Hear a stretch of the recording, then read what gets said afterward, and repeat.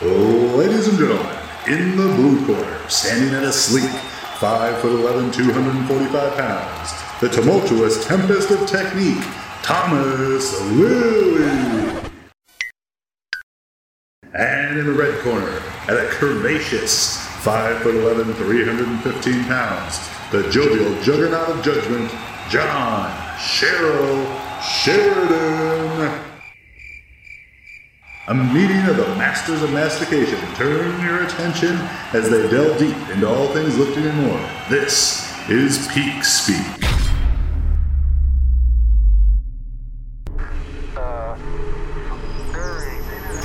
Attention. Listeners across the galaxy, all the way from Australia to Houston, do we have a pube problem? If so, our friends at Manscaped have cleared you for takeoff with their 4th generation and brand new Lawnmower 4.0. Kick your pubes to the next planet with the Performance Package 4.0. The orbits in your pants will feel like you're in zero gravity when you use the best tools for the job from the leaders in male grooming. Join the 2 million men worldwide who trust Manscaped and get your rocket ready for takeoff by going to manscaped.com for 20% off plus free shipping with the code PEAKSPEAK.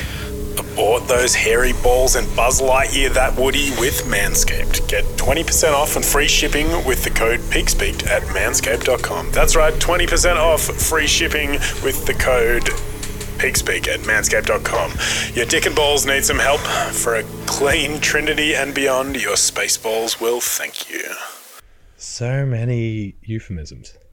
Yeah, that's probably the most euphemisms I've ever put into one sentence. Well, we're on the advertising train as well. Prism Coffee Co. Yes, they've just released an instant coffee, which I'm interested to try because mostly I have a moral aversion to instant coffee, but these boys know how to make good coffee, so I'm sure they've not compromised and have done a good job of it. So, interested. Do you understand how instant coffee works? Do I understand how anything works, Thomas? Let's be honest, not really. Is that the answer to the question, or do you actually know? Well, both. I think they snap freeze it. I think that's the idea. Is you're like rapidly dehydrating it once it's roasted to then reconstitute it with water, but I'm not sure. Okay. I'll ask I'll ask the boys. I'll come back with I'll send them a message now, and I'll come back with a answer for you next week. I'm just curious as to the process because, like, if someone like that is willing to make instant, my assumption is that they can, do a boutique product that's better than the average instant. That's my assumption. Like, that's why I'm excited to try it. That would be my assumption as well, because they wouldn't do it. Like, they're not the sort of people that would do it just for the sake of doing it. I'm excited to see how it goes. I'll still end up fucking hand grinding beans while I'm camping because I'm a fucking hipster. But I feel like I like trying new things. You need to do that while you're camping though, because there's nothing else to do. You got to take your time. Yeah, there's an element of my camping process that's based exclusively around meals, like finish eating one meal and then start preparing the next meal and maybe go for a walk in between. It's great. Anyway, moral of the story, go buy some Prism, use the code PEAKSPEAK, get a sick discount. Do indeed.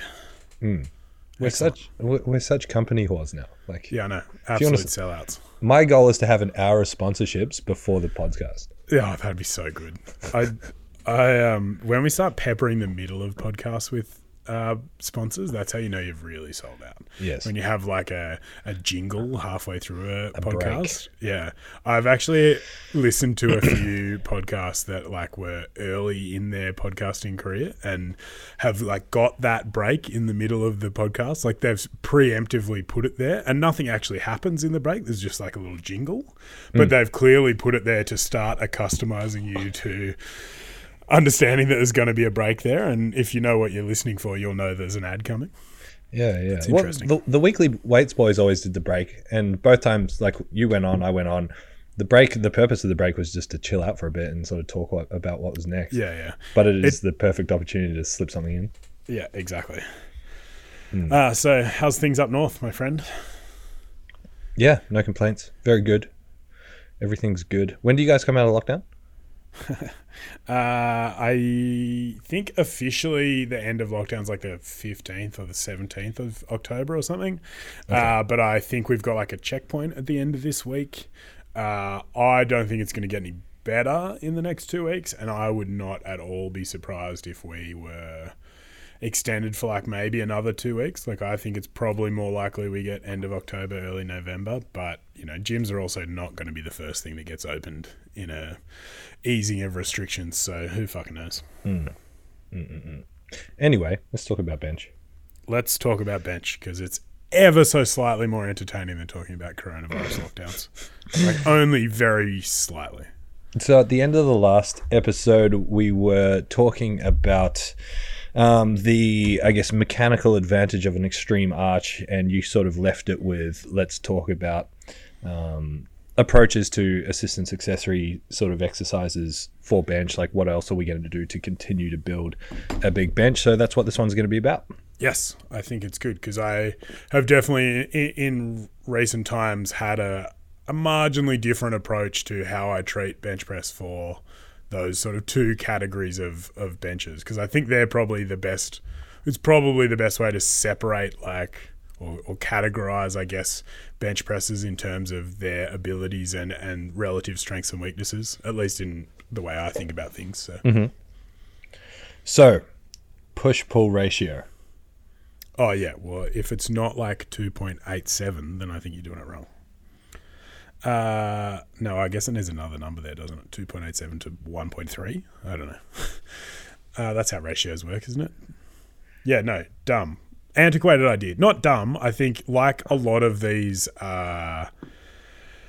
heuristics that we were introduced to early in our training and coaching careers, they are based in somewhat sound logic, but have been reverse engineered in a way that doesn't quite stand up to what we now understand to be the principles of these movements.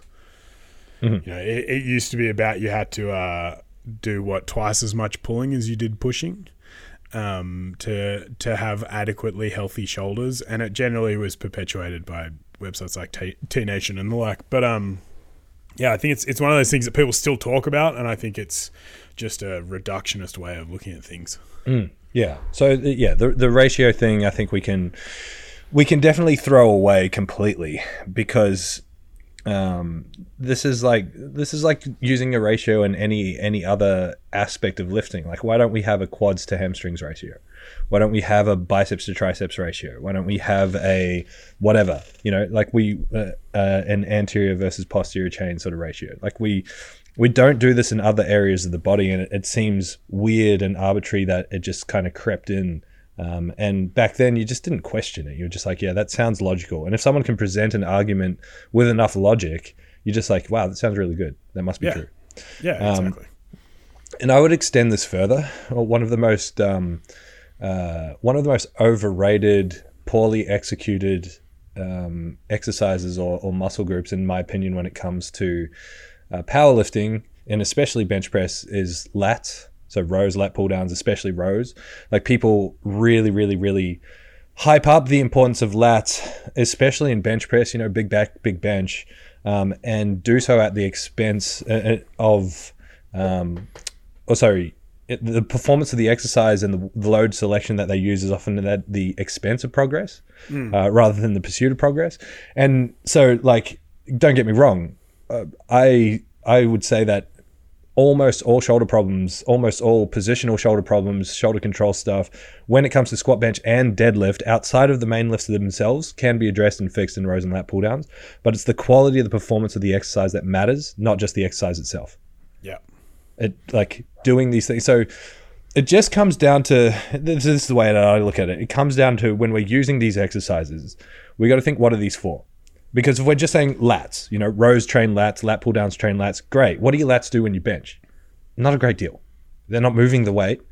They may be contributing to, like, support of your spine while you're holding your arch, you know, a little bit of a base, but they're not actually doing that much. And same can be said for squats and deadlifts. They're supporting a position more than anything. So you being really strong at pulling the stack doesn't actually have that much impact.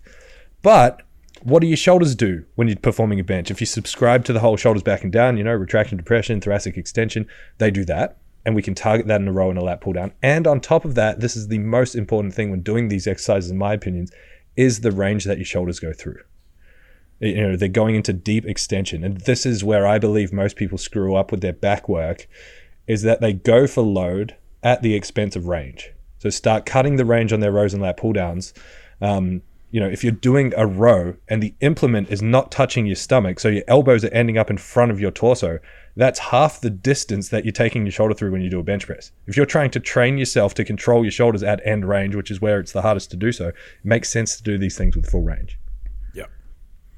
Yeah, and I think that's the crux of the accessory conversation across the board, is getting away from the somewhat more bodybuilding focused approach to individual muscles or muscle groups, or even potentially movement patterns, and more towards how do these lifts support the positions and the demands of the things that I'm trying to get better at. Because again, it's about understanding what the outcome that you're looking for is, like you said, and being able to use these exercises in a way that facilitates improvement in that outcome. Because in the end, like, your bench techniques isn't going to get any better because you did rows. Mm-hmm. But the concepts that you learn doing rows, or that you can train, and the positions that you can control in those environments, can then help you better understand how to execute things in a bench press position. And so I think, like you said, being able to recognize the role that these things play, and not just treating them as somewhat arbitrary garbage and turning them into looking like arbitrary garbage. Because with rows and pull downs, it's really fucking easy to do that, because all you want to do is march that pin down the stack until you're that dude whacking extra plates on top of the stack because you're so tough. But I don't think you're going to get much out of that in that respect. Yeah. I like what you said about like this hyper emphasis on muscles, because I think especially in bench press, the conversation around triceps and bench press is so overstated. You gotta have strong triceps and bench press. Like, do you? Yeah.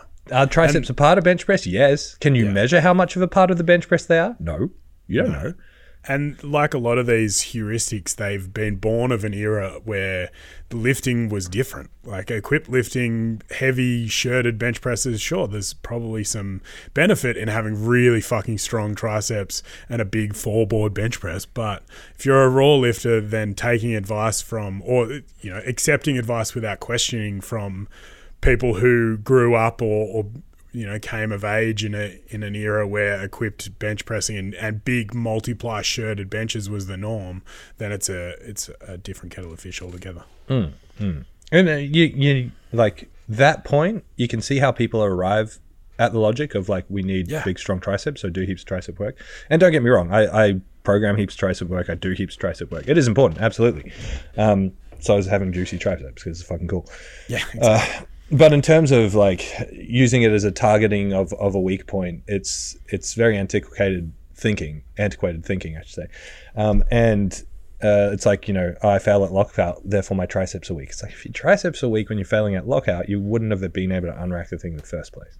Yeah. When you started the descent, you would have dropped it on your face because you wouldn't have been able to, your triceps wouldn't have been able to take it. Yeah. So it's exactly the same. We've said this a billion times. It's exactly the same as failing your lockout on a deadlift. It's a positional loss of the shoulders from the chest, not a weak tricep problem. It's really hard to get that through to someone who's seen the proof in the pudding, as in like, my triceps are weak, I'm going to do 6 months of hard tricep work. 6 months later, my bench has gone up by 5 kilos. Therefore, I had weak triceps. No, you just trained for 6 months. Nothing like a bit of correlation causation to really get you going. Yeah. And again, not discounting the importance of training triceps. Exactly. Absolutely train your triceps. But focus on the movement if you're looking to fix issues in the movement. Don't focus on random muscle groups. Yeah, exactly. So do you use a different approach to how you would select accessory work based on how like technically proficient someone is and where they sit in that sort of spectrum? Because we talked last time about how drastically increasing your arch and getting really good at the skill of bench pressing is a great way to get really strong, in inverted commas, I guess, very quickly. But then a lot of people see a really significant plateau coming out of that learning phase. Do you approach things differently, or is it all kind of the same? I'd say it's relatively similar. Where the main differences would be is more in the variation. As in, like, I'd like to see those kind of people who rely on a massive arch and wide grip doing closer grip and less arch, or extended range like a Duffalo bar or McDonald bar, doing that as a secondary bench exercise. And really focusing on getting the numbers right and taking their shoulders through more range. The only thing I might do extra for someone like that is maybe a little bit of extra pressing, but that depends on the person. Because if they're already doing high volume bench, like throwing in extra pressing on top of some regular pressing accessories is just a fast track to like tricep tendonitis, shoulder bursitis, just overuse sort of stuff. So yeah, by and large, not really. It's more in like the selection of the main lift in terms of constraints we may add, like less arch, feet up, whatever, or the secondary bench that I generally give, or even tertiary bench that I generally give, will be slightly different. How about you? What would you do different in that situation? Yeah, I'm like basically the same, right? I've had some success with a couple of people who are like, very big arch, wide grip, very technically proficient benches in actually like putting their competition bench press as like a tertiary or below priority in a weekly schedule, and having that really there as a case of like just don't forget how to bench press and still give you just a little bit of bench press stimulus in a competition environment, and then having the vast majority of their pressing volume come from closer grip, flatter back, longer range of motion movements, and just focusing on getting generally stronger at pressing on the assumption that we get back to more consistent competition benching, and you can take that newfound strength and add it into the right spot. And for the most part, that's worked reasonably well. I think pressing in general is the one where most people I've coached have done a better job with a little bit more pressing than they do sort of squats and deadlifts. I think sometimes it seems like that's the case, but that's actually because too many of us probably consider squats and deadlifts to be significantly different and thus put them in two separate categories, as opposed to really considering them as basically the same thing, which for the most part they are in terms of muscles and stuff. So I think it's really easy sometimes to look at a program and be like, oh, well, you're benching twice a week and only squatting and deadlifting once a week, so bench press does better with more volume. But that's not necessarily the right way to approach that discussion, I think. But yeah, I mean, otherwise it's really just about knowing how to bench well and then being able to stimulate everything through a sufficient range of motion to actually get stronger. So yeah, it's largely the same in terms of choices for assistance work and things like that. On that same point, like, bench response to more volume versus squat and deadlift we do less of.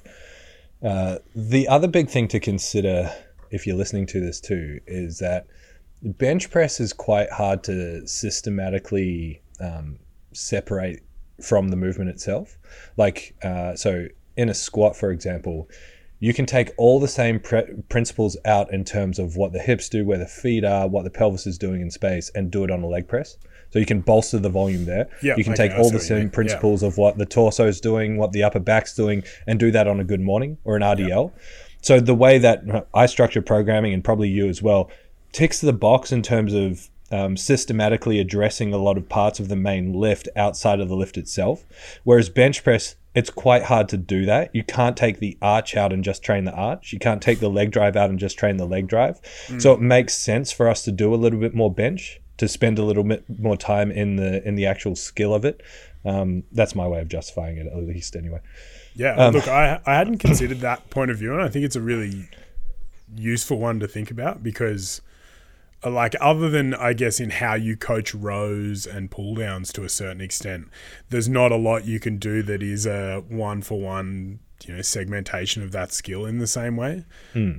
Like, yeah, you can do things like pressing from a different angle, or different grip widths and stuff, but it's not the same as being able to take one aspect of that and train it separately. Yeah. I hadn't thought about that. Cool. What do you say to people when they ask about the carryover or the relevance of overhead work to bench press? I've always liked the idea that a big overhead is built on a big bench, but a big bench isn't built on a big overhead. Because in my experience, people who are very strong at overhead are just generally fucking strong, and so probably have a reasonably strong bench press.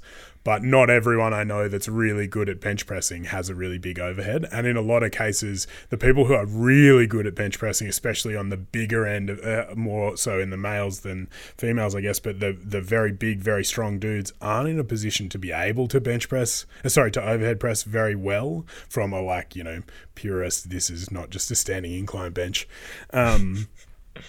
point of view. So it's one of those things that I've gone back and forwards on. I've never spend a ton of time deliberately training overhead stuff for people other than strongman athletes.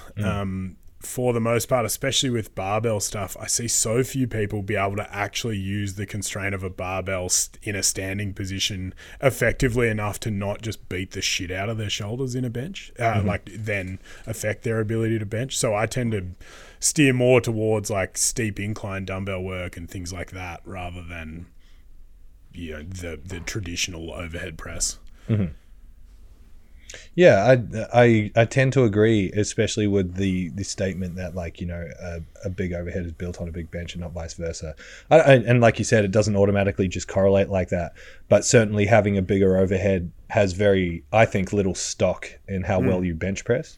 My favorite example is Will Crozier, because when he was benching 220, he was really struggling to overhead press 80 kilos. A phenomenal difference between his bench press and his overhead strength. And it's just irrelevant. Who the fuck cares? He's not doing an overhead press competition, so he doesn't need to.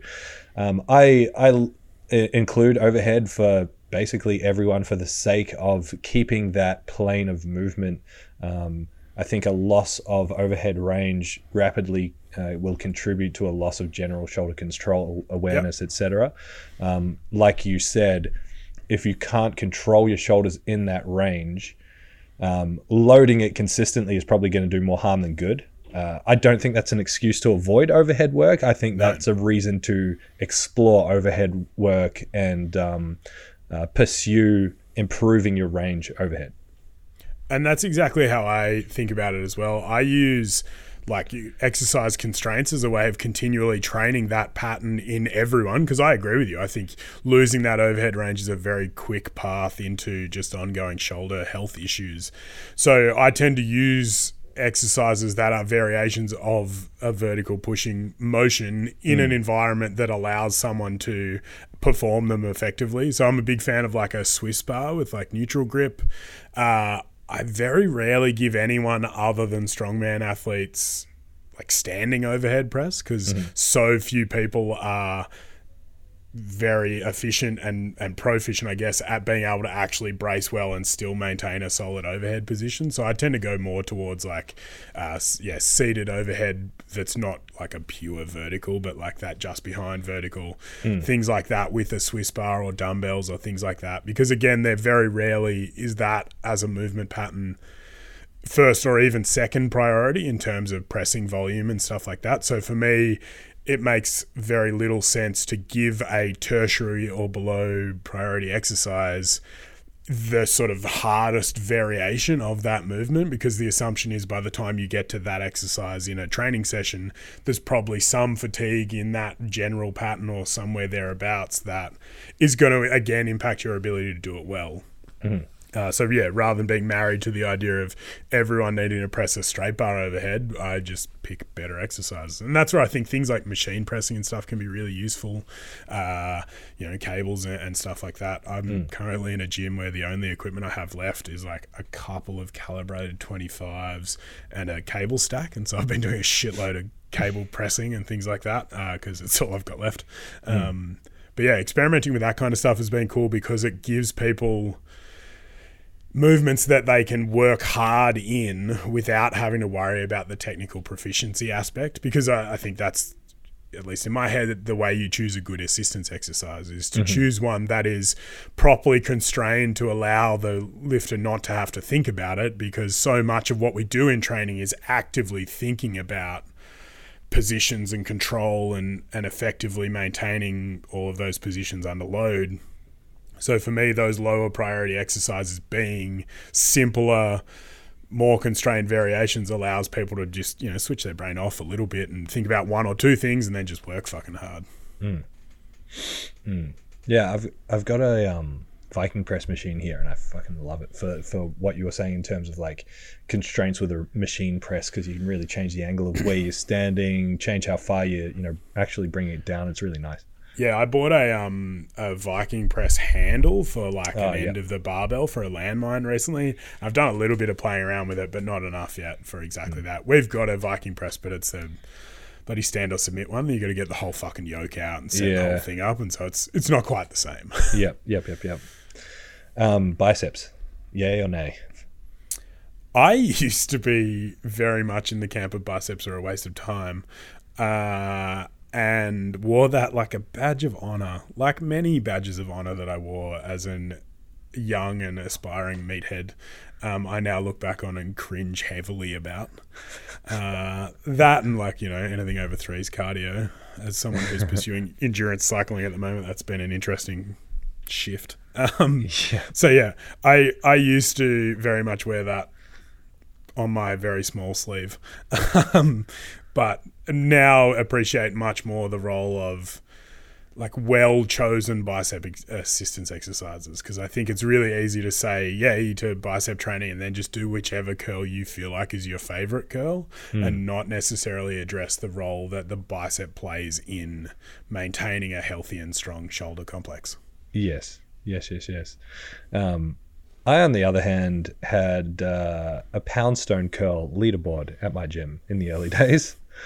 So for those who don't know, a poundstone curl is just the empty barbell for as many reps as possible in one set. The leader was a CrossFit guy who was always at the bottom of the board, and then one day he just busted out like 150 or something like that. He destroyed us all.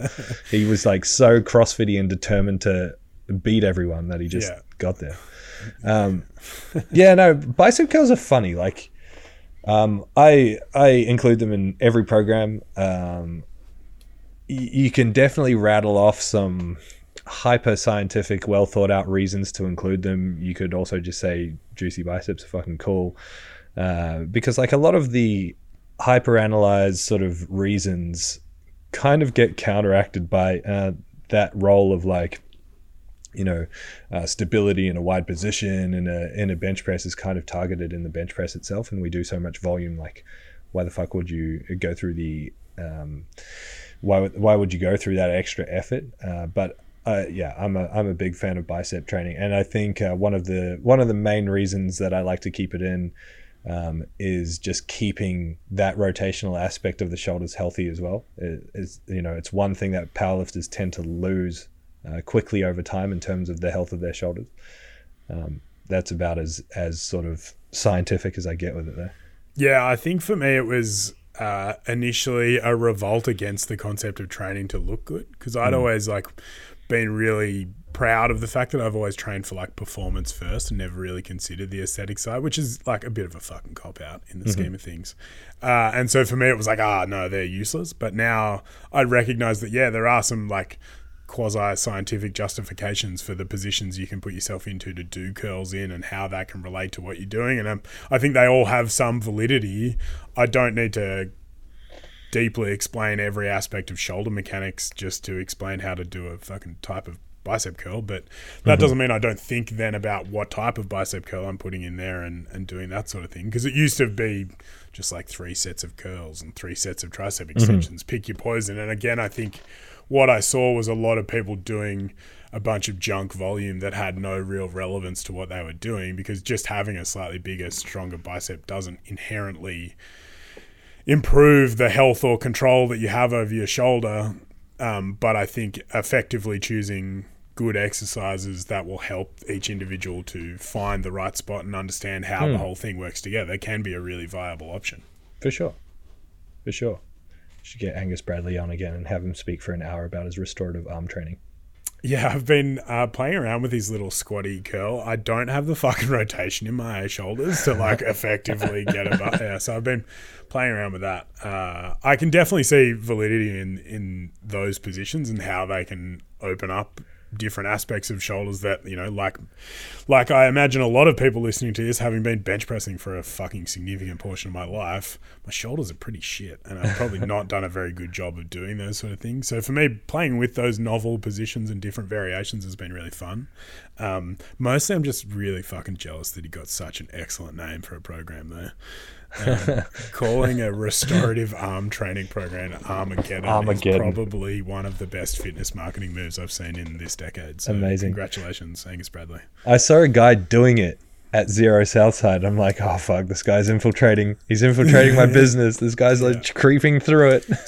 Yeah. And I like using assistance exercises to explore concepts like that. Like for me, I think I've in the past probably not given enough weight to how useful effective exercise selection on that end of the spectrum. You know, it's always been like prioritize the important stuff. I've got a list of 87 different bench press variations that I might use, but like 3 different bicep curl variations. Yeah. It's like, I think you can learn a lot from a more sort of big picture understanding standpoint by going down these little rabbit holes of pursuing like, okay, well, maybe I'm going to do that chest supported lat pull down variation that I saw on a particularly salty Instagram account, or you know, something like that. I think there's a lot of value in taking those movements and exploring how those positions can potentially relate to what you're doing with a barbell. I think for a lot of people though, they go too far down that rabbit hole and forget to come back to the middle point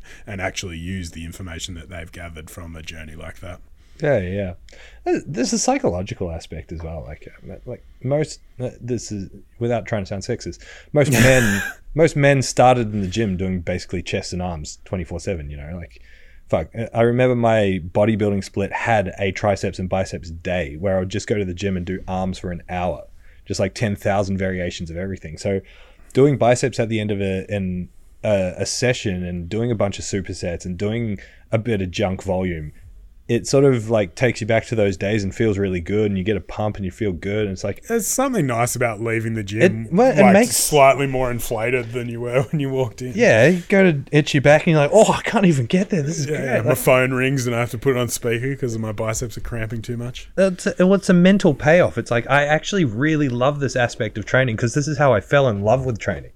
And so like keeping that in and when people are like, oh, you've only programmed me 3 or 4 sets of biceps, can I do a couple of supersets and add some stuff in? I'm like, go for it. Like if that's going to make you love training. It's not going to affect your ability to perform whatever's next. Exactly. Yeah, I think I'd probably gone the other way. I'd like got into it for that sort of stuff and then got so heavily into the concept of training for performance and technique and skill that I'd ignored that aspect of it. And it's only been recently since getting that cable machine and doing like whole sessions where I'm not moving out of this 4 square meter radius because I'm just going to get a sickening shoulder pump using every variation. Yeah. I'm like, oh yeah, that's right. I really fucking enjoy this. Yeah. And I really enjoy how cripplingly sore I then am for 3 days afterwards. It's so good. Yeah. So good. All right. Anything else to add on the subject of assistance accessory work for bench? Not really, but I do have a description of how the instant coffee is made that we'll save till next time. No. Hit it. And then we'll finish with that. And then, because I desperately want to know. Okay. Or do you want to? No. I'll save it till next time, but you can tell me after the episode. Yeah. All right. Let's do that.